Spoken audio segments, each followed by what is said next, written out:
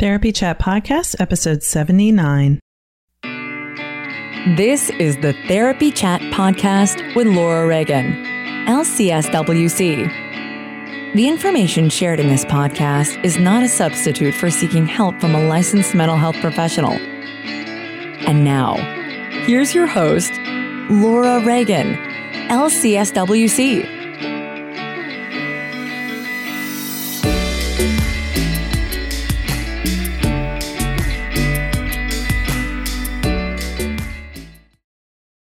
Try Therapy Notes, the #1 rated electronic health record system available today. With live telephone support 7 days a week, it's clear why Therapy Notes is rated 4.9 out of 5 stars on Trustpilot and has a 5-star rating on Google. Therapy Notes makes billing, scheduling, note-taking, and telehealth incredibly easy.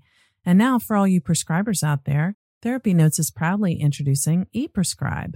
Try it today with no strings attached and see why everyone is switching to Therapy Notes, now featuring ePrescribe. You can get 2 months free by using promo code CHAT at therapynotes.com.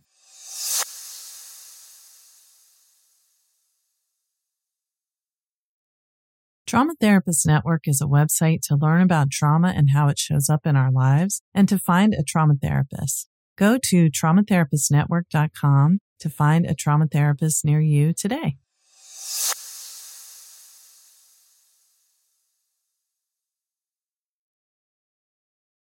Hi, welcome back to Therapy Chat.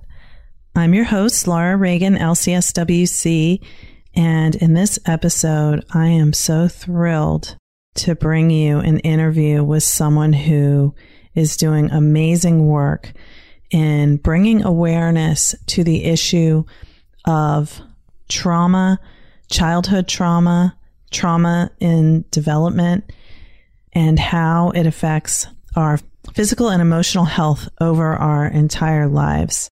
If you've listened to Therapy Chat Podcast, you know that I am passionate about trauma and about helping people understand the significance of childhood trauma in particular to our lifelong well-being.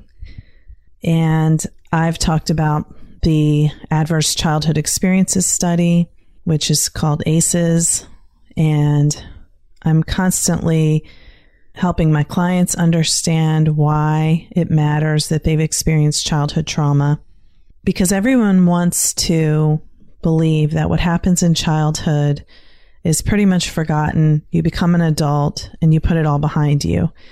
And that would be great if it were true, but it isn't true. What happens to our developing brains as a result of the stress of childhood trauma continues to affect us physically, mentally, and emotionally for our whole lives. Now, if you've experienced childhood trauma and you fear that you will be changed forever because of it and that there's no hope for healing, please know that that's not true. The truth is that once you address the trauma, you can heal the effects that it's had. Of course, there are certain things that once they've happened, they can't be reversed. If you develop a chronic illness that relates to the stress and trauma you experienced in childhood, healing the trauma may not take away the illness, but it can often help reduce the symptoms and have you functioning and living more well, even with that illness. So for me, while some people might see childhood trauma as a depressing subject, I see it as something that it's really hopeful, because if you realize the impact, then you learn that it can change. And the earlier we intervene to help children who have experienced trauma, the better. But it's never too late to address the effects of childhood trauma. And that's why I'm so thrilled to bring you my guest today, who has been speaking for years, decades, about the effects of childhood traumatic stress. He's an internationally known speaker and author, and someone I admire immensely My guest today is Dr. Gabor Mate. Gabor Mate has a TED Talk called The Power of Addiction and the Addiction to Power. And he has several best-selling books. In the Realm of Hungry Ghosts is about how trauma and addiction are related. When the Body Says No is about how physical illness and trauma are related. And Scattered Minds is about how trauma and ADD or ADHD are related. He also has a book co-authored with Dr. Gordon Neufeld, who is an international authority on child development, called Hold On to Your Kids. So without any further delay, let's go ahead and get started. I'm going to let you hear my interview with Dr. Gabor Mate. Hi, welcome back to Therapy Chat. I'm so excited for the conversation that we are about to have today. I have a very special guest today, Dr. Gabor Mate. Dr. Mate, thank you so much for being on Therapy Chat today. Thank you. It's a pleasure to be with you. Yes, I think the pleasure's all mine, but I'm so thrilled to share this message that you have about childhood trauma. It's a huge passion of mine. And I first learned about your work through your TED Talk, which is called The Power of Addiction and the Addiction of Power. And in that, you connect addiction to the need for love and belonging that wasn't met, which is also a theme of many of your books, maybe all of your books. So can you kind of tell us a little bit more about your books and your work? Sure. So I live in Vancouver, British Columbia, Canada. I'm a medical doctor. I retired from clinical practice for a few years, but I'm busy teaching and traveling and speaking internationally, and I've written these 4 books. What I learned in over 3 decades of medical work, which included a family practice, delivering a lot of babies, palliative care work. I was for 7 years coordinator of a palliative care unit at Vancouver's largest hospital. And then I worked for 12 years in Vancouver's downtown east side, which you might say is ground zero for addictions in North America. We have more addicted people in a few square block radius than anywhere else in North America. Mm.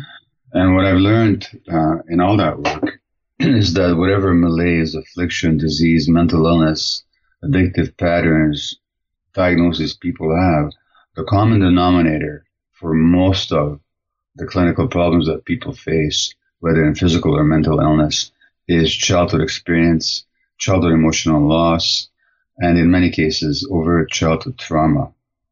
And that those early experiences shape our personalities, how we relate to the world, our physiology, and particularly the physiology of our brains. And so therefore, in trying to deal with a problem like addiction or say ADHD, which I've been diagnosed myself, or depression, or for that matter, rheumatoid arthritis or scleroderma or cancer or any chronic condition, it's not enough to look at the physiology. We also have to look at the interaction of physiology and the person's emotional experience in life, beginning from within the womb, actually. That would be in a nutshell what my message has been and what I've learned. It's so powerful because what you're saying is that we can totally change the way we look at disease as something that can be really preventable if we would address childhood trauma. Yes. If you look at the vast literature on addiction, for example, it's completely clear that addiction is rooted in childhood emotional loss and trauma. Now, we'll have to discuss what trauma is because people have very rigid or limited understanding of what trauma is. But yes, if we understood that addiction is rooted in childhood trauma, which is conditioned by social and economic and cultural factors as well, but if we understood that, we'd have a very different approach to the prevention of addiction and also to the treatment of it. But in my book on addiction, which is entitled In the Realm of Hungry Ghosts, Close Encounters with Addiction, in my appendix on prevention, I say that the prevention of addiction needs to begin at the very first prenatal visit. Wow. So is it possible to explain here how that would start right there at that first prenatal visit? Yes. So there's, again, vast body of research information now that shows that stresses on the pregnant woman are transmitted to the child, to the embryo, to the fetus, to the developing child, and that those stresses affect the development of the child's brain and predict for increased risk of learning difficulties, ADHD, and addiction later on in the child. So when you stress pregnant women, they'll have high levels of stress hormones, or pregnant animals in a laboratory for that matter, and they'll have high levels of stress hormones. Those stress hormones, of course, are infused into the infant through the placenta, and those have an impact on the child's brain development, a negative impact. So that if you say stress pregnant animals in a laboratory, their offspring as adults will be more likely to soothe themselves with cocaine and alcohol when that's provided to them. We also know that mothers who are stressed during pregnancy, their infants after birth and long after birth will have abnormal levels of stress hormones, and those affect brain development. In other words, it's necessary to look at the very beginnings of human life to understand what happens to human beings later on. Which, incidentally, is not all that controversial when you think about it. If you're growing plants in your backyard, if you wanted healthy adult plants, you make sure that they have the seed is planted in the best possible soil and receive the best possible nutrition and irrigation and sunlight and whatever tending it requires. So why would it be surprising that human beings are the same way? Human beings are also implanted. The seed is implanted in a uterus, just as a seed is implanted in the earth. Why is it strange to recognize that the conditions in that environment will have a huge impact on how that organism develops? It's just straightforward biology.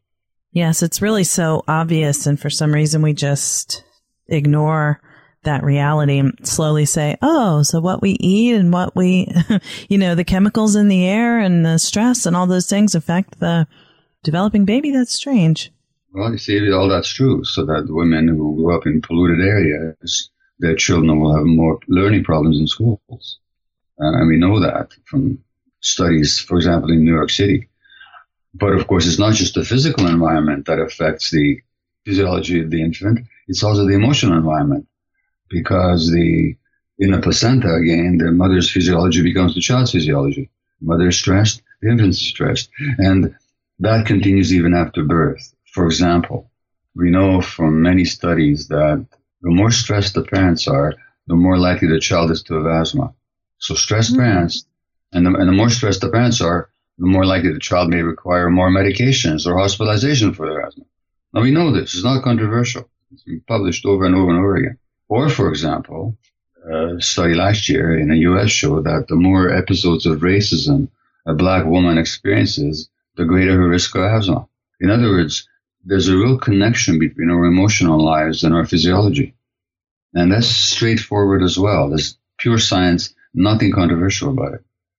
It's only that we don't draw those conclusions. When I say we, the medical profession and society in general does not make those connections. Scientifically, the connections are obvious and straightforward and easily explainable. The problem is we separate the mind from the body, we separate the individual from the environment, and then we have no real explanation for why people are getting sick. Why, for example, the increasing epidemic of asthma in our society, or the increasing epidemic of ADHD, or the increasing rise in addictions and so on. But if we get that people's emotional lives from conception onwards affects their physiology, and that people's emotional lives occur in a context of family, neighborhood, community, society as a whole, economics, culture, politics, then in order to understand human illness, dysfunction, mental problems, we have to look at the larger picture and make all these connections. That's so true. And I think people often overlook living in poverty as an intense stressor on its own. Even if it's not a violent community, people look at poverty and violence as going hand in hand in cities, but people who live in poverty and there's not violence, it's still traumatic. Well, it's traumatic depending where you are. Certainly in our society, it's traumatic for a whole lot of reasons. But there's, again, tremendous amount of research that shows that when people are in poverty, they're much more stressed. So it's not the deprivation per se, unless it's extreme, that causes the problems. It's the stress of living in a society where poverty is almost a sin, and people don't have the social cohesion to pull together and work together and support one another, and where success is celebrated as being a marker of human value. In a society like that, poverty is very stressful, and it's the stress then that affects the child's brain development. So there's many studies that show the negative impact of poverty on learning capacity, on emotional regulation, on behavior, and on mental illness. But poverty is only one particular stress. And in our society, there are many stresses that affect people who don't live in poverty. And these people also suffer. Absolutely. So let's go back to when you said that we should discuss what trauma is, because people do have a certain perception of what trauma is. I know when I speak with people and I ask them about a history of trauma, most people will say that they haven't experienced anything traumatic. But when I ask them about specific things that could have been traumatic, they'll say that those things have happened, but they don't consider them traumas. So how do you define trauma? See, I was talking last night to actually a social worker in Detroit who's in her 60s. And her therapist has been telling her for a while that she's been traumatized. But this woman says, no, I wasn't. Then I ask her about her childhood, and it turns out that her father and mother used to beat her with a belt. Mm-hmm. Just to mention one of the things that happened to her. But she says, that was normal at the time, so I wasn't traumatized. So if you ask her a history of trauma, she'll say, no, I wasn't traumatized. If you ask her, were you ever hit? Yes, I was hit with a belt. So that's because people understand trauma as something that happens to other people.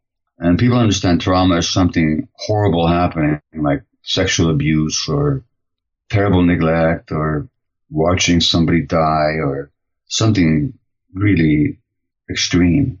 So what we have to understand is that trauma is not what happens externally. So trauma is not the sexual abuse. Trauma is not the being hit with a belt.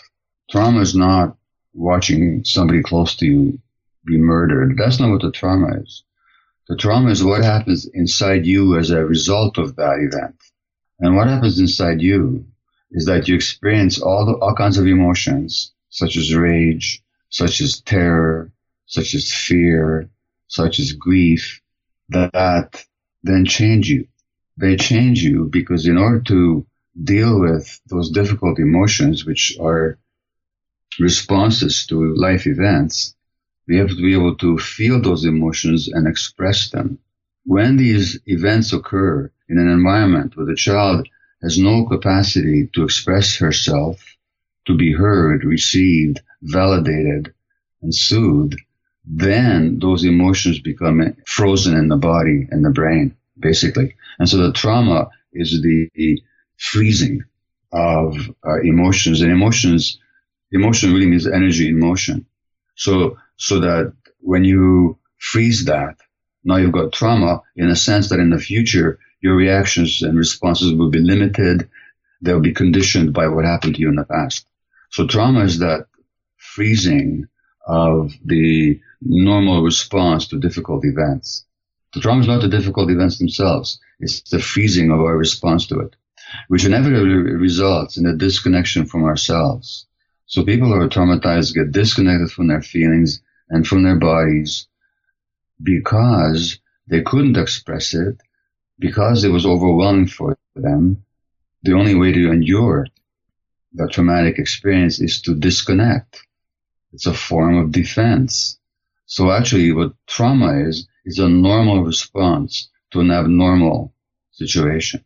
And when that happens over time, that becomes ingrained in the body and the brain and the psychology and the physiology of the individual. So that's one aspect of trauma. Now there's another aspect to trauma, which some people call small t trauma, but a better phrase for it is developmental trauma. Mm-hmm. So the great British child psychiatrist D.W. Winnicott talked about two things that can go wrong in childhood. One is when things happen that shouldn't happen. And that's the rape, that's the sexual abuse, that's the beating, that's the neglect. But he says something else can go wrong when things that should happen don't happen. In other words, we can be traumatized when we experience events that shouldn't have happened, but we can also be traumatized when we don't experience what should have happened. And if you look at the necessary conditions for healthy brain development, there's actually a wonderful research article in the Journal of Pediatrics that was published just 4 years ago now. And this article is from the Harvard Center on the Developing Child. And it's called an Integrated Scientific Framework for Childhood Development. And I'm going to quote you from this article. They talk about actually the article is called an Integrated Scientific Framework for Child Survival and Early Childhood Development. And they talk about the necessary conditions for healthy brain development. I'm going to read you 2 paragraphs. That's all right? Please. The first paragraph says, we already talked about this one.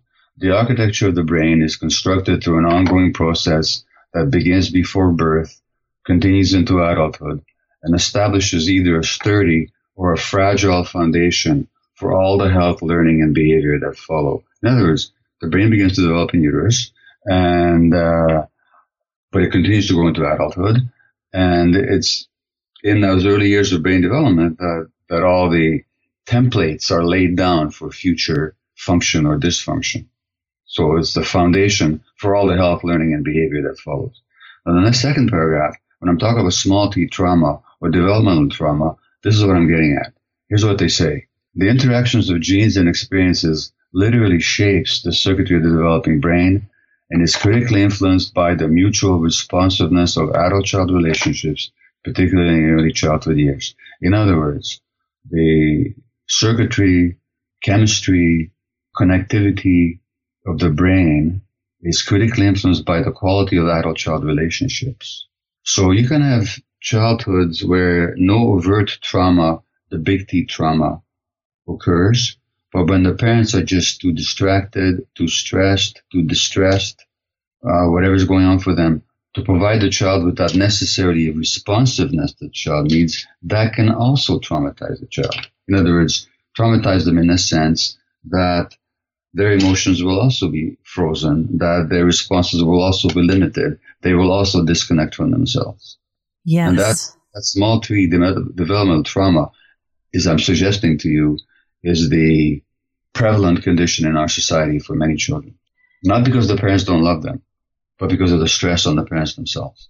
Yes. And when you talk to someone about that and what their childhood was like and how responsive their parents were, I often notice that people respond in a way where they defend the parent, saying, I was loved. My parents loved me. And you talk about that in, I'm sure, all of your books, but I definitely noticed it in When the Body Says No. That was a consistent theme. Well, the answer certainly is. And When the Body Says No is about the relationship of physical illness to emotional stressors. So again, rheumatoid arthritis, cancer, lupus, scleroderma, colitis, Crohn's disease, multiple sclerosis, ALS. These are all responses to childhood emotional loss. And when your clients tell you, or people tell you, my parents loved me, it's true, the parents love them. But we're not questioning whether the parents love them or not. We're questioning how responsive were the parents able to be given their own stresses to the child. And in my experience, when I don't put it in terms of did they love you, because I'm assuming that the parents did love them. Parents love their kids. That's just how it is. We're not blaming the parents here. Right. No, nor are we suggesting, accusing them of not having loved their kids. But when you ask these adults with depression or anxiety or multiple sclerosis or any of these conditions that I mentioned, were you ever sad or upset as a child? Yes. Who did you talk to? The answer is going to be nobody. Or I talked to my friends or maybe my sister. And then the next question is, well, if you had a child who was sad or upset, who would you want them to talk to? And that's when the penny drops. That precisely when it came to sharing their most difficult emotions, they were quite alone. Not because the parents didn't love them, but because the parents were too traumatized, distracted, stressed, busy themselves. And so when the child is alone with difficult emotions, that's when trauma happens. Yes. And that will have manifestations in physical and mental illness later on. So you have said, you and I talked about this for a couple moments before we started recording, how childhood trauma is really the root of most mental illness. Yes. For example, I mentioned I worked with addictions for 12 years. In those 12 years, in this very deprived area of Vancouver, where there's thousands of addicted people dependent on cocaine, crystal meth, heroin, a whole range of substances, in that 12-year period, I did not meet a single female patient who had not been sexually abused as a child. And all the males had been traumatized overtly, in this case, either through sexual or other forms of abuse or neglect. That's my observation. Now, if you look at the large-scale studies on the question, it's the same thing. Mm-hmm. So that there are the very famous adverse childhood experiences studies, the ACE studies, that show that the more a child experiences physical, or what they call ACEs, adverse experiences are physical, sexual, or emotional abuse, death of a parent, violence in the family, addiction in the family, mental illness on the part of a parent, the parent being jailed, a divorce, or neglect. And for each of these adverse childhood experiences, the risk of addiction goes up exponentially. So that whether I'm talking about my own personal observations and multiple interviews with hundreds of people, or whether I'm talking about the large-scale population studies looking at thousands of people, we see that the template for addiction is not genetics, and it's not a choice that the person makes, but it's actually trauma. And it's so obvious because, well, let me try this experiment with you, if I may. Mm-hmm. Maybe we'll get somewhere, maybe we won't. But here's a question I ask people. I give them a definition of addiction. So definition of addiction is any behavior that a person craves, finds temporary pleasure or relief in, and then suffers negative consequences, but doesn't give up despite those negative consequences. So pleasure, craving, relief in the short term, negative consequences in the long term, inability to give it up. So I don't know you personally, but by that definition, would you acknowledge that you've ever had any kind of an addiction in your life? And by the way, by addiction, I don't mean drugs. I mean any behavior. So that could be gambling, internet, sex, work, eating, shopping, or substances, or any number of other targets. By that definition, Laura, have you ever had an addiction in your life? Yes. More than one. I'm not going to ask you what it was or when it was. I'm going to ask you not what was wrong with it, but what was right about it. What did it do for you? What did you get from it? Probably felt, depending on what it was, either comfort or sense of self-worth. Okay. So comfort meant that you felt uncomfortable. Mm-hmm. Okay. And sense of self-worth means you lacked a sense of self-worth. Yep. In other words, the addiction were not your primary problem. The addiction were actually your desperate attempt to solve a problem, which is of emotional discomfort and pain. You got that right. Okay. So talk about addiction as a disease, as a problem in the brain itself, rather than recognizing the addiction is actually, is anything wrong with wanting comfort? Anything wrong with wanting a sense of self-worth? In other words, your aspirations were perfectly normal, healthy human aspirations. You just didn't know how to get them. Why not? Well, for that, I'd have to look at your childhood. Something happened. Because every child has got worth intrinsically. And when we disconnect from that worth, there's a reason for that disconnection, and that's the trauma. And we're meant to be comfortable in our own skins. And when we're nurtured well, we are. When we're not nurtured well, then we're not. So the addiction is a secondary problem. The primary problem is the trauma that led to your discomfort with yourself and your rejection of yourself as not being worthy. Yep. I know this is true.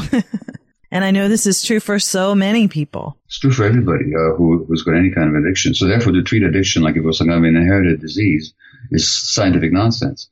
Not to mention that the brain circuits that are not functioning in the adult very well, in the addicted adult, are actually shaped by early experience.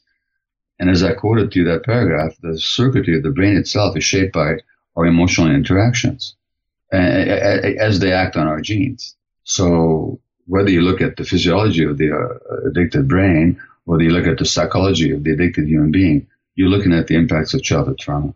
And it's not even, the science behind this is not even vaguely controversial.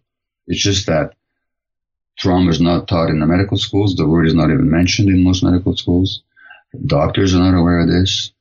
They're not aware, physicians are not made to study the connections between the emotional system and the hormones and the nervous system and the immune system, even though it's not even that they're connected. They're one system. But that unity of mind, body is not taught in schools. Trauma is not taught very much in schools of social work, maybe in social work more than anywhere else, but certainly in the schools of psychology, education, the legal profession. None of these decisive professions really understand, learn about, or even aware of trauma. And therefore, when people come for help, the help they get is superficial. Yes, and I think it can be very pathologizing. Well, that's right, because now we tell the person with addiction, for example, or we can talk about ADHD a little bit if you like, but we can tell these people, now you've got a disease. Well, it looks like a disease in some ways, but it's not primarily a disease. Primarily, it's a response to trauma. And as you heal the trauma, the manifestations that look like a disease will go away. Right. Instead of treating the symptoms, treat the underlying problem, and then the symptoms get better. That's right. Please, let's talk about ADHD. I definitely am fascinated with what you have to say about that. So if you look at what's happening right now, both in North America and Canada, US, and elsewhere in the globalized world, the rate of diagnosis of ADHD is going up.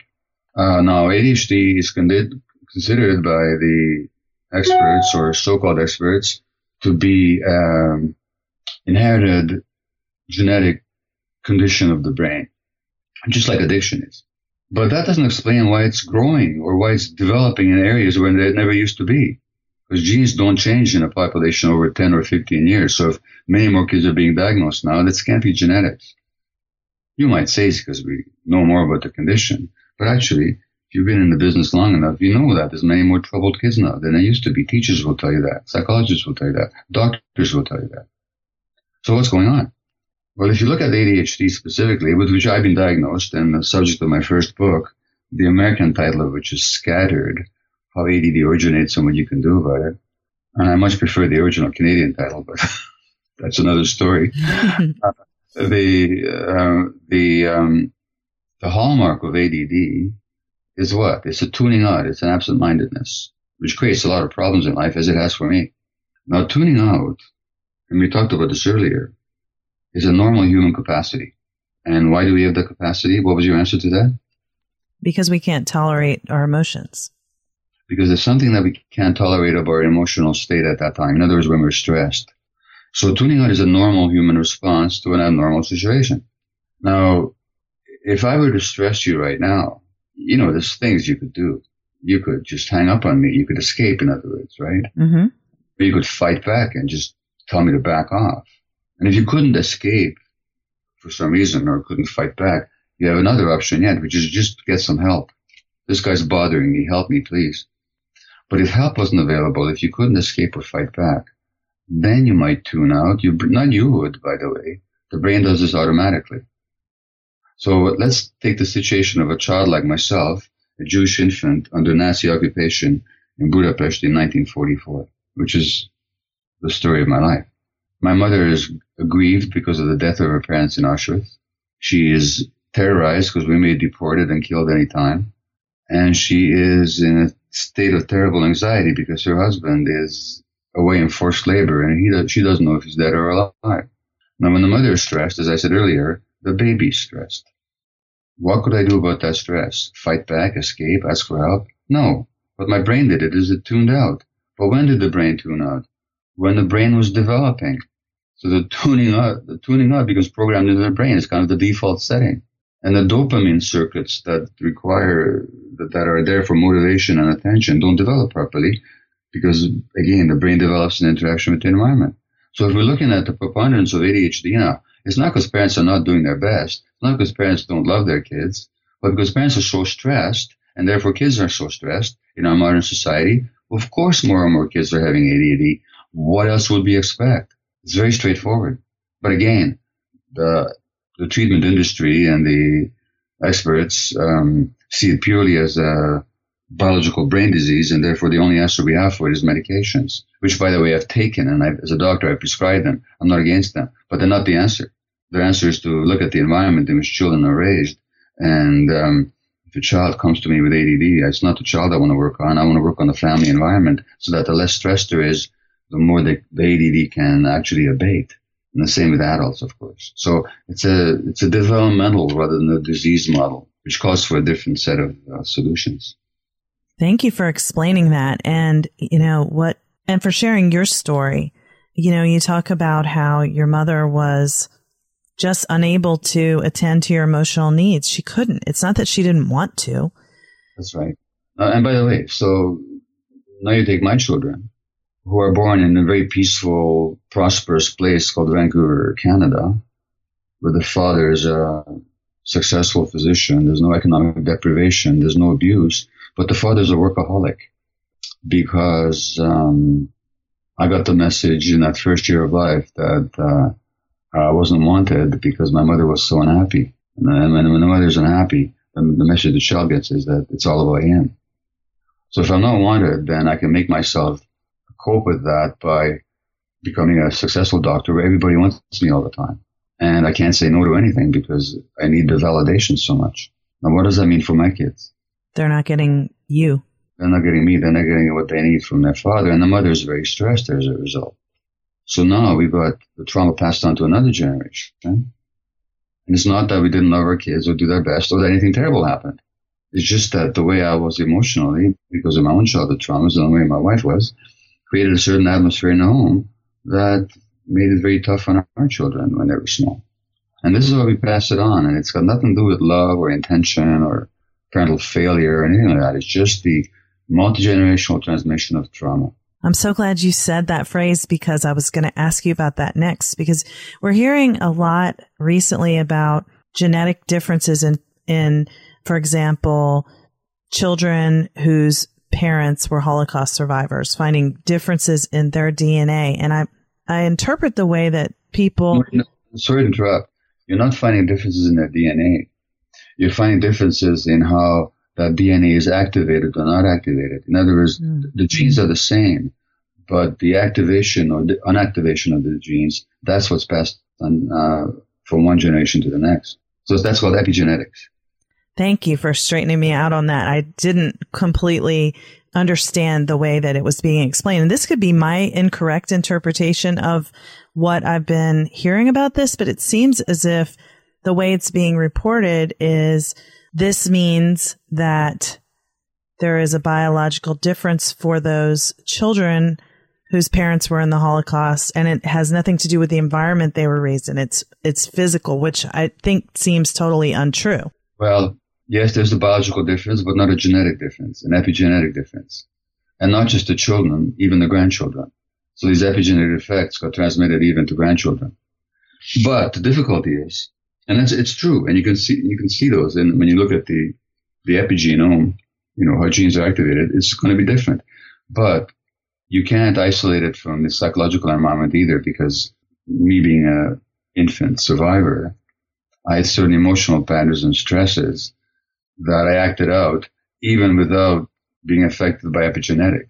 But how I was then affected my children. In other words, the same people that will carry the epigenetic markers of trauma will also carry the psychological emotional impacts of trauma, which they will also pass on to their offspring. So you can't separate the one from the other. Yes. And really, we don't need to. The only thing we have to understand is that much of what we see as humans in dysfunction is rooted in childhood trauma in the way I've defined it, whether it's developmental or overt trauma. And that these traumas, unless we intervene, are passed on unwittingly with the best of intentions from one generation to the next. And that finally we live in a society that stresses people so much for so many reasons that a lot of children are being traumatized. And we're seeing the impacts of that in physical illness and in mental illness. Yes. And I want everyone to know about this. And I'm so grateful that you came here so that you could explain that more. And at the same time, sometimes people become overwhelmed when they hear this information and they feel hopeless or really discouraged but I think to me, it's a hopeful message. Well, it's much more hopeful to recognize that these are developmental problems that we can grow out of at any age than to think that they're genetic diseases that we're saddled with them all our lives. I mean, which is more pessimistic. I agree 100%. Now, I'll tell people, but I'm glad you raised that because, it's a very serious message and people can find it overwhelming. The brain can develop new circuits and new ways of relating to life and oneself and the world, even later on in life, thank God. Because as I often say, I'm 73, I just turned 73, but I'm glad I'm not as stupid as I was when I was 71, so even in this decade, my 8th decade, I can testify that there's potential for development and healing, and that's a lifelong process, but it's certainly available to everybody. The problem is, in order to heal, you have to recognize what the problem is.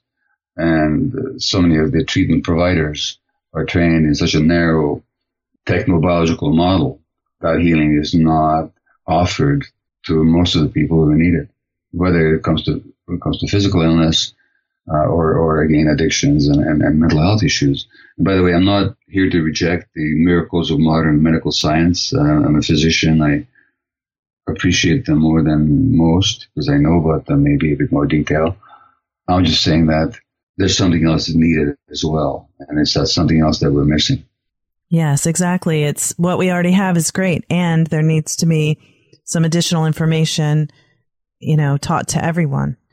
That's right. So I know we have to wrap up. Can you tell people about ways that you are sharing your information? Because I know you have your 4 books and your website. You mentioned you may be developing a course. Yes. So there's my website, www.drgabormate.com. That's DRGABORMATE. I've written the 4 books on addiction, on ADHD, on the mind-body unity and stress and health, when the body says no, the one you mentioned.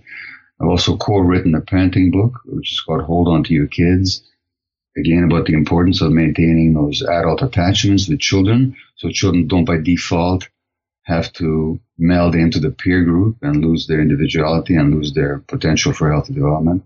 That's called Hold On to Your Kids. These books are all mentioned and explained, and chapters are available for free at my website. I've given many talks which have shown up on YouTube. I travel and speak extensively in the U.S. and Canada and internationally, and people film these talks, and somehow or another they end up on YouTube. So those are freely available to anybody who can watch them, wants to watch them.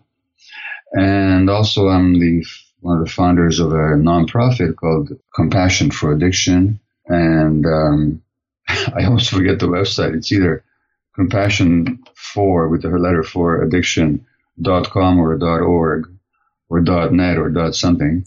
But I'll find out what it is and put it on the show notes so we have it. Thank you. But that nonprofit is dedicated to spreading a science-based, compassionate view of addiction as a trauma response, not as a bad choice that somebody makes or as a disease. And I will be offering an online course for therapists and whoever wants on addiction later on this year. We're filming that in June, and all the information will be available. So you can catch me through my speaking appearances throughout the States and Canada, and that's listed at my website, or through my YouTube or internet talks, or through my books. Wonderful. I so appreciate you taking the time to be on Therapy Chat today, and I think that a lot of people are going to find this just immensely helpful, so I'm just so grateful to you. Well, again, Laura, it's my pleasure to speak with you. Thank you for inviting me. Thank you. Thank you for listening to my interview with Dr. Gabor Mate. I am just amazed at his knowledge about the effects of trauma, stress on childhood development, and how it continues to affect us throughout our lifespan. You can find Dr. Gabor Mate's work on his website, drgabormate.com. I strongly encourage you to read his books, check out his TED Talk, and if you get the chance to hear him speak, oh my gosh, go for it. This episode is airing on Thursday, April 6th, and since April is Sexual Assault Awareness Month, I think it's a good reminder that childhood sexual abuse, which is much more pervasive in our culture than people realize, is something that can affect a child his or her whole life. And as this interview reminds us, addressing trauma is a key to health and well-being for the individual and for our society. So if you have experienced childhood sexual abuse, even if you're an adult now, it's not too late to get help. You will be surprised how much better you can feel. If you're in the Baltimore area, I specialize in helping people who've experienced any kind of sexual assault at any time during their lives. If you are not in the state of Maryland, I recommend that you check out the RAINN.org website, RAINN.org, where you can find a list of sexual assault crisis centers in your area who often provide free or very low cost counseling services for anyone who's experienced sexual assault, whether it was a few days ago or 75 years ago. So please know there is hope, and I encourage you to do what you can, whether or not you're a survivor of sexual abuse or sexual assault. I encourage you to do what you can to make a difference in ending sexual violence and childhood trauma. There's so many ways we can be involved. Thank you for listening to Therapy Chat. I'm so grateful for each and every one of you, and I encourage you to keep your eyes out for my new Therapy Chat app. As soon as it's available, you'll find it on my website, therapychatpodcast.com, and hopefully by the time this airs, it may be live. Thanks so much for listening, and take care. Try Therapy Notes, the #1 rated electronic health record system available today. With live telephone support 7 days a week, it's clear why Therapy Notes is rated 4.9 out of 5 stars on Trustpilot and has a 5-star rating on Google. Therapy Notes makes billing, scheduling, note-taking, and telehealth incredibly easy.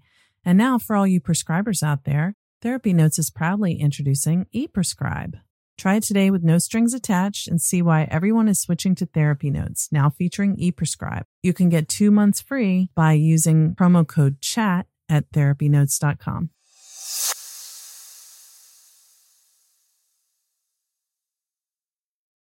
Trauma Therapist Network is a website to learn about trauma and how it shows up in our lives and to find a trauma therapist. Go to traumatherapistnetwork.com to find a trauma therapist near you today.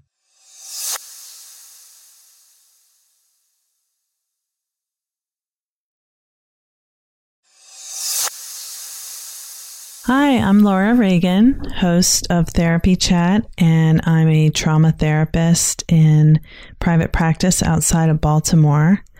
I specialize in helping clients with complex trauma related to childhood abuse or loss or attachment trauma during childhood. And I also specialize in helping survivors of sexual assault and childhood sexual abuse.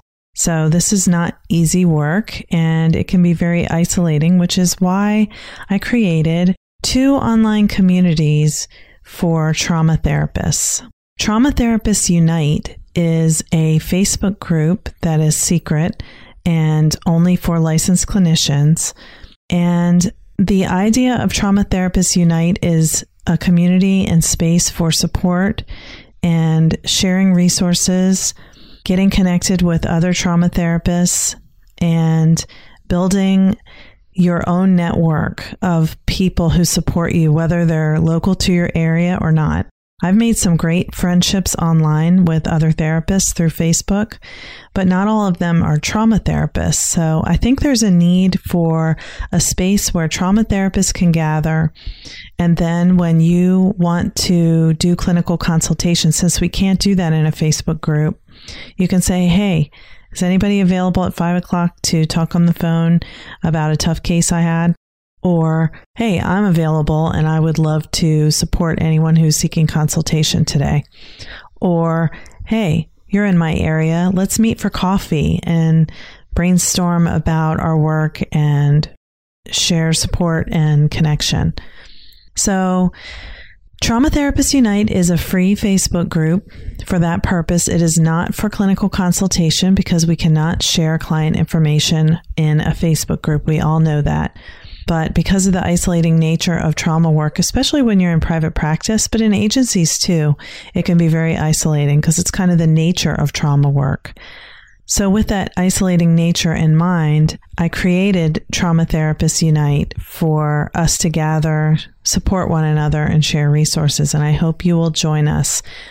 There is a process to join the group that includes providing information about your credentials, and all of that information is in the group. So when you request to join, you'll see the rules. The other resource that I wanted to tell you about is a paid membership community, the Trauma Therapist Community, which includes online clinical consultation off Facebook using a secure platform of video sessions once a month and more if desired. And groups are also available in person.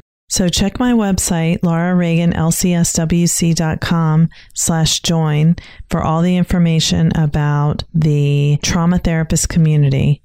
Thanks so much for your support. Hope to see you there. Thank you for listening to Therapy Chat with your host, Laura Reagan, LCSWC. For more information, please visit therapychatpodcast.com.